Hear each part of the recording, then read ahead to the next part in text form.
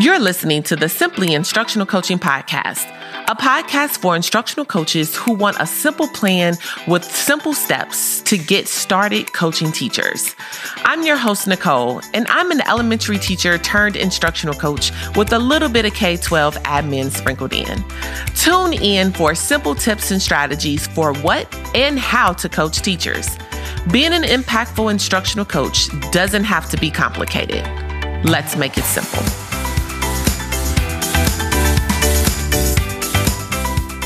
Hey, coaches. Welcome back to the Simply Instructional Coaching Podcast. I am so excited about this session or this episode. I always try to bring in some of the coaching gurus of the world.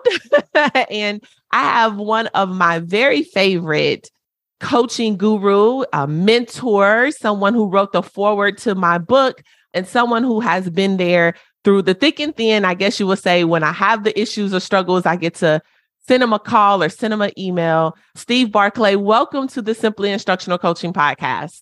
Thanks for having me. Great to be back with you. Yes, I know. But now we get to actually share some of our conversations with the world this time.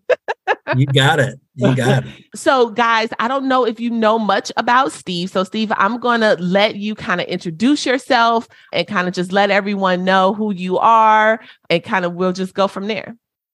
Thank you. Thank you. So I've got a 50-year history in education. So that gives you some set of why there's gray hair if you were seeing this on a video instead of podcast.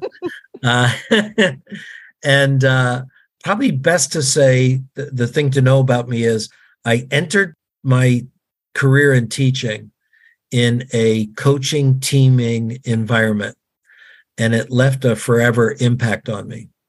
So after 10 years of teaching in those kind of environments, and I began working in teacher professional development and traveling, and finding out that there were tons of teachers worldwide who were working in isolation. It led me to work in the area of coaching. So I started my work initially with a focus on peer coaching, teachers coaching teachers, stepped into mentor training for new teachers, training cooperative teachers who work with the universities for new teachers, looking at administrators and their role as coaches. So a lot of years working in that area. And then also a major investment in teachers working as teams and looking at professional learning communities under a definition of where the professional learning community is a team that takes a shared accountability for the students who are being represented by members of that team.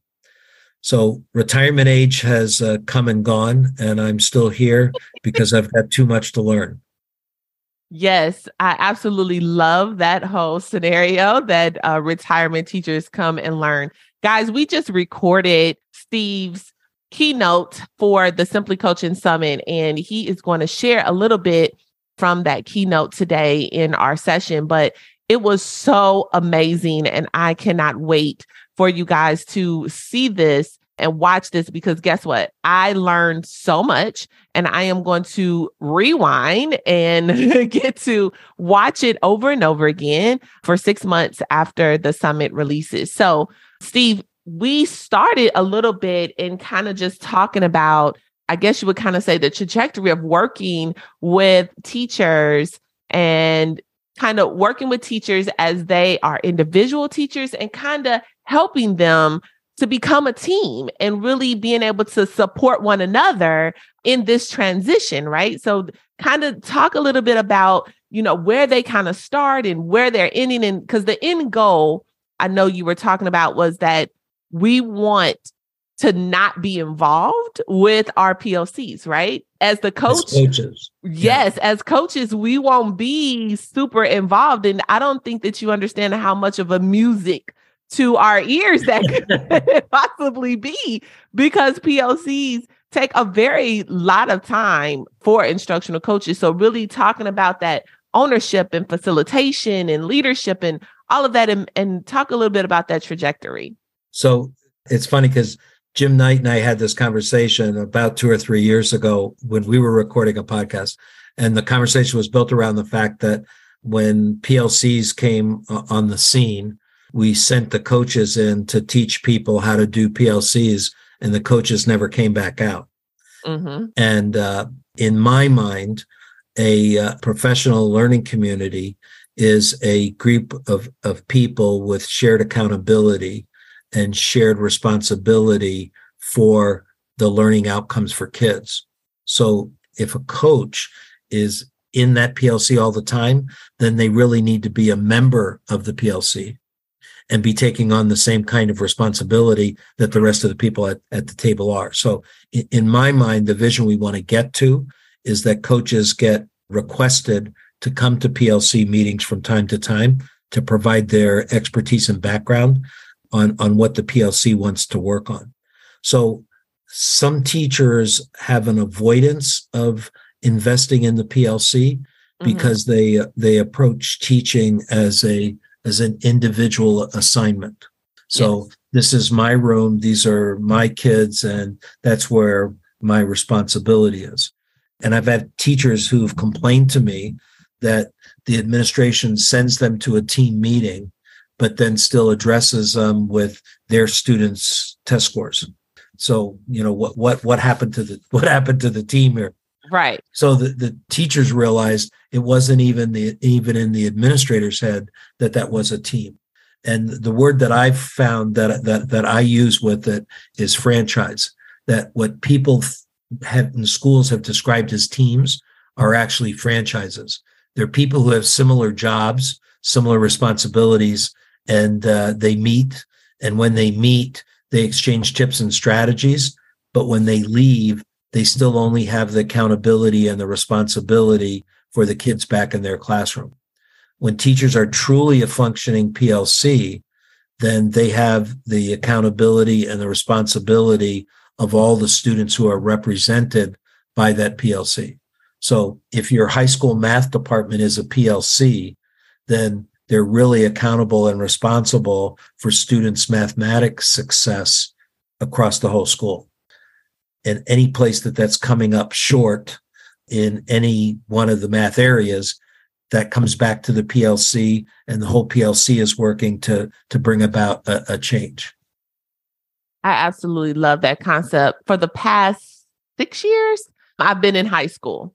So I definitely understand the department part of it and really working with, I know kind of in the session you talked about working with like the biology teacher understanding the writing component, right? And then having the math teacher kind of understand maybe some of the science components or the writing in math. And then, that, so everyone is kind of working, strategically together. So now you move beyond the PLC being a team to the school being a team. Yes. So for example, I worked with a high school that recognized that they had insufficient reading comprehension results for their students.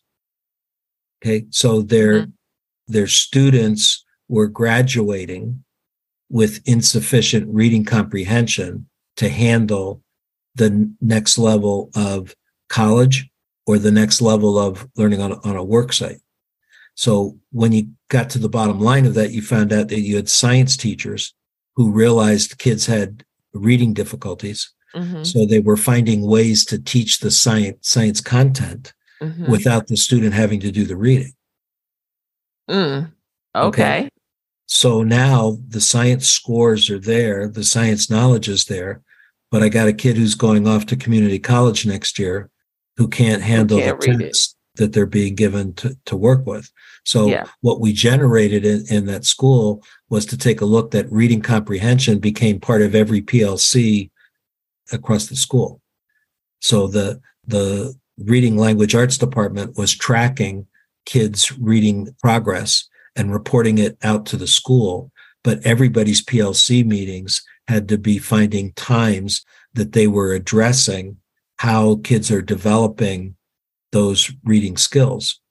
It's not doing me any good to get a kid to pass my science class so he gets accepted at college, but can't handle it when he gets there. Yes, this is true. Our need to come back and work together. Now, bring it down to another level in the elementary school.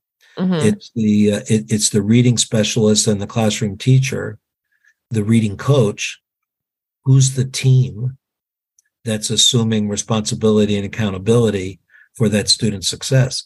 As soon as the teacher thinks she sends the student off to the reading specialist, and now it's not the teacher's responsibility, the reading specialist is saying, well, I don't have enough time with this student. Right.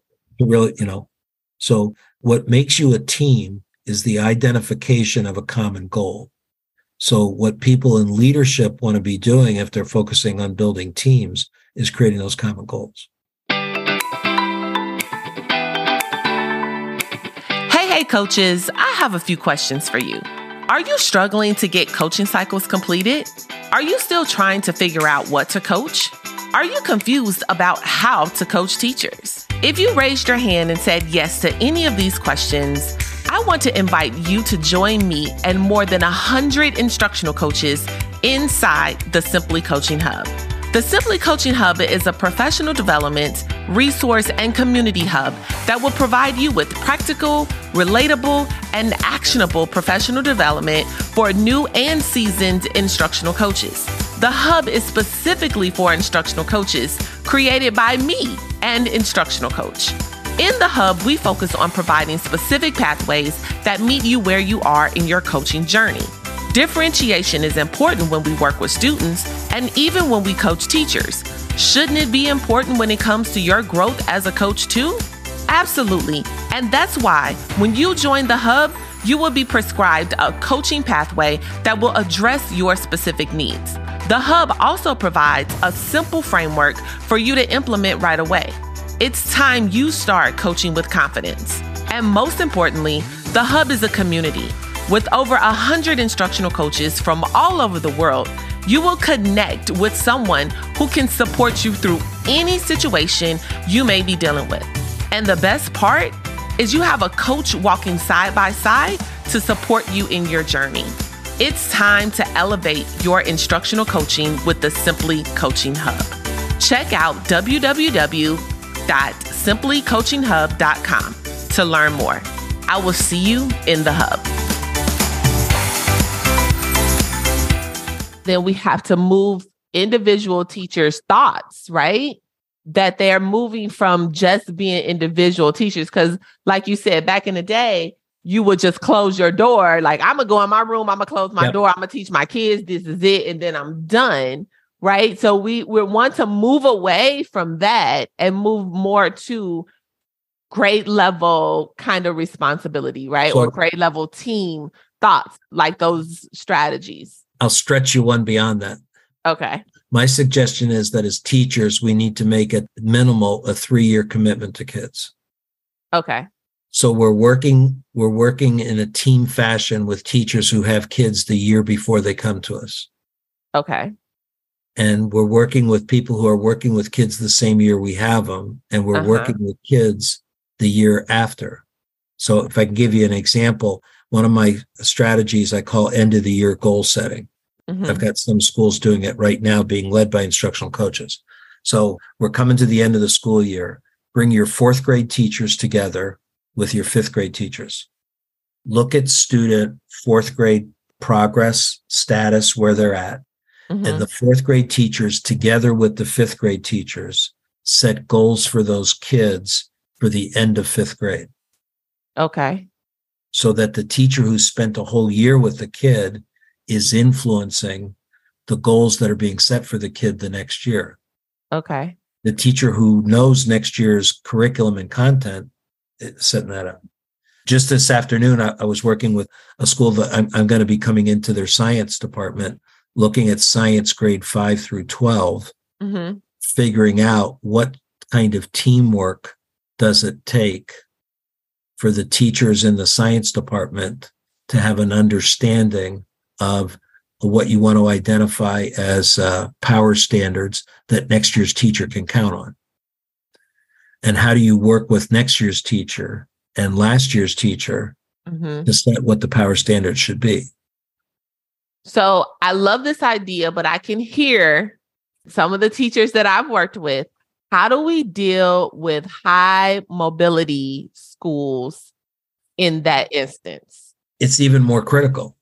Are you talking high mobility kids? Yes, high mobility kids. So I have kids coming in and out, in and out, in and out, in and out. If a kid comes in October and I'm setting it and, do we go back? I can hear some coaches or some teachers. Do we go back? And now all the planning that I did in August, how do I work through that? That new kid coming in doesn't change the goals that you have for everybody else. Okay. So what you're figuring out is, where does this kid fit in? And to Awesome. me, that's a decision. Be nice if 4 or 5 teachers made that decision instead of 1. Yes. Okay. So I'm going to bring that student's work to the PLC meeting, and my colleagues are going to help me figure out where's the best spot to plug that student in. Now, I have a question. When the student leaves, so say, for instance, I had a student come in October, they leave in February or early March. Do I send some type of documentation with them, with their records as they transition to kind of say, hey, this is kind of where they are? Or do I just, where does that roll for me? Well, now you're talking about, let's make teams across districts. I'm just asking because, that's something people go ask. Well, ask it. You're describing where we need to be. Okay. So let me go back. Andy Hargraves and Michael Fullen wrote on this years ago, when you looked at what is our commitment. Mm-hmm. Okay. So do you think that as teachers, we should have an investment in all the kids in the school? Do you believe as an administrator, you should have an investment in all the kids in the district? Yes. Do you believe as superintendent, you should have an investment in all the kids in the state? Yes. Do you believe as a State Department, you should have an investment in all the kids in the nation? Absolutely. Yes, we should answer those questions. I remember that book. I think I read that book in my doctoral class. I'm sure you did. I'm sure you did. Because see, actually, when I'm trying to explain franchises to people, mm-hmm. the easiest example for people to get is the building principal. It's probably the most franchised job in education. Yes. So many districts are setting up so principals are in competition with each other. So I was described, this test scores come out. The first thing a principal does is look at his or her test scores. Yeah. And the next thing they look at is the 2 schools who were behind them. Yeah. Or where they fit in the hoping they're still there. Yeah. This is true. You got to beat out the other schools. We're in effect, if there's a struggling school in the district, the needs of that school should be owned by all the administrators in the district. Just the way a struggling 3rd grader's needs should be held by everybody on that 3rd grade PLC. I know that's beyond what we're asking instructional coaches to do. But that's the bigger vision, right? That's the bigger vision. That's where how I fit in. Should be going. Yeah, understand how I fit in. Well, right now, I was just working this week with a district that has 16 elementary instructional coaches, mm-hmm. and they're coming together as a PLC. So I'm describing them, well, if you're really a PLC, what you're saying is that the quality of teaching in each of your 16 buildings is being owned by all of the instructional coaches in your PLC. Yeah. So I should be able to bring something that isn't working in my building to the coaches PLC, and the coaches ought to be willing to tackle that issue as if it was theirs, because in effect it is. Yes. Struggling teachers in any building in the district belong to us as instructional coaches, not just the struggling teachers in my building. I love that. I love that sense of team. I know that sometimes, or a lot of times, we can definitely get off into the competitive, the competition, the looking to see where we are and all of that. But to know that our center of all of that, right, should be student growth, right? Yeah. And we should be looking at student growth and teacher growth as well, right? And us as coaches, our growth, and yes, so everyone's growth. Well, Steve, I always ask everyone the last question. And the last question is if you could give us 2 or 3 suggestions for coaches right now, or some words of wisdom, whatever it is that you want to say and close us out. I guess a short word of wisdom that kind of pulls a whole lot of the pieces together is to model the model. It's my leadership phrase. Whatever it is you're looking for the teachers in the building to be picking up, to what extent are you a model of that? So I describe instructional coach should be the most coached person in the building. They're asking and requesting to be observed and get feedback on all the elements of their job more than other people are, as a way of modeling that out there. One I love to share with the leadership teams on that. The start of the school year, first faculty meeting, your administrative team passes out their individual professional growth plans to the staff. So the teachers are sitting there and they got a copy of their principal's growth plan, their assistant principal's growth plan, their instructional coach's growth plan. Mm-hmm. Now we're going to ask you to leave the meeting and go write your growth plan. Yeah. You got that model out there. And I guess one other of my favorite overalls is stay curious. Curiosity is what will drive your learning, and then that curiosity will drive other people's learning. So I find that a ton of my coaching is driven by my curiosity about teaching and learning. So when I sit with a teacher and the teacher can describe to me something that she wants to make happen with her learners, mm-hmm. and she begins to explore all the different ways of how she might go about making that happen, my curiosity is piqued. And it very quickly, I'm highly engaged with the teacher, being driven not by the need to fix something, but by the need to be a curious partner with the teacher. Yes. And I hope that teacher is going back and modeling that for her kids. The teacher who can be a curious partner with her learners in the classroom is headed down a great path. Well, thank you so much, Steve, for joining me on the Simply Instructional Coaching Podcast. It is always a joy and a pleasure to spend time with you. And I hope that all of our listeners got some juicy information and some things to implement right away from your work and conversations. And make sure that you join Steve and me at the Simply Coaching Summit this summer, July 10th through the 12th, 2023. Thank you again so much, Steve, for joining me. Take care. Appreciate it. Happy coaching, y'all.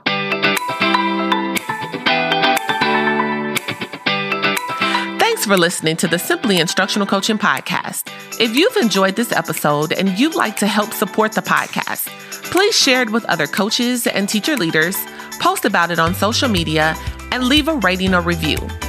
To catch all the latest from me, you can follow me on Instagram at simplycoachingandteaching_ and on Twitter at Coach and Teach. Thanks again, and I'll see you in the next episode. Happy coaching.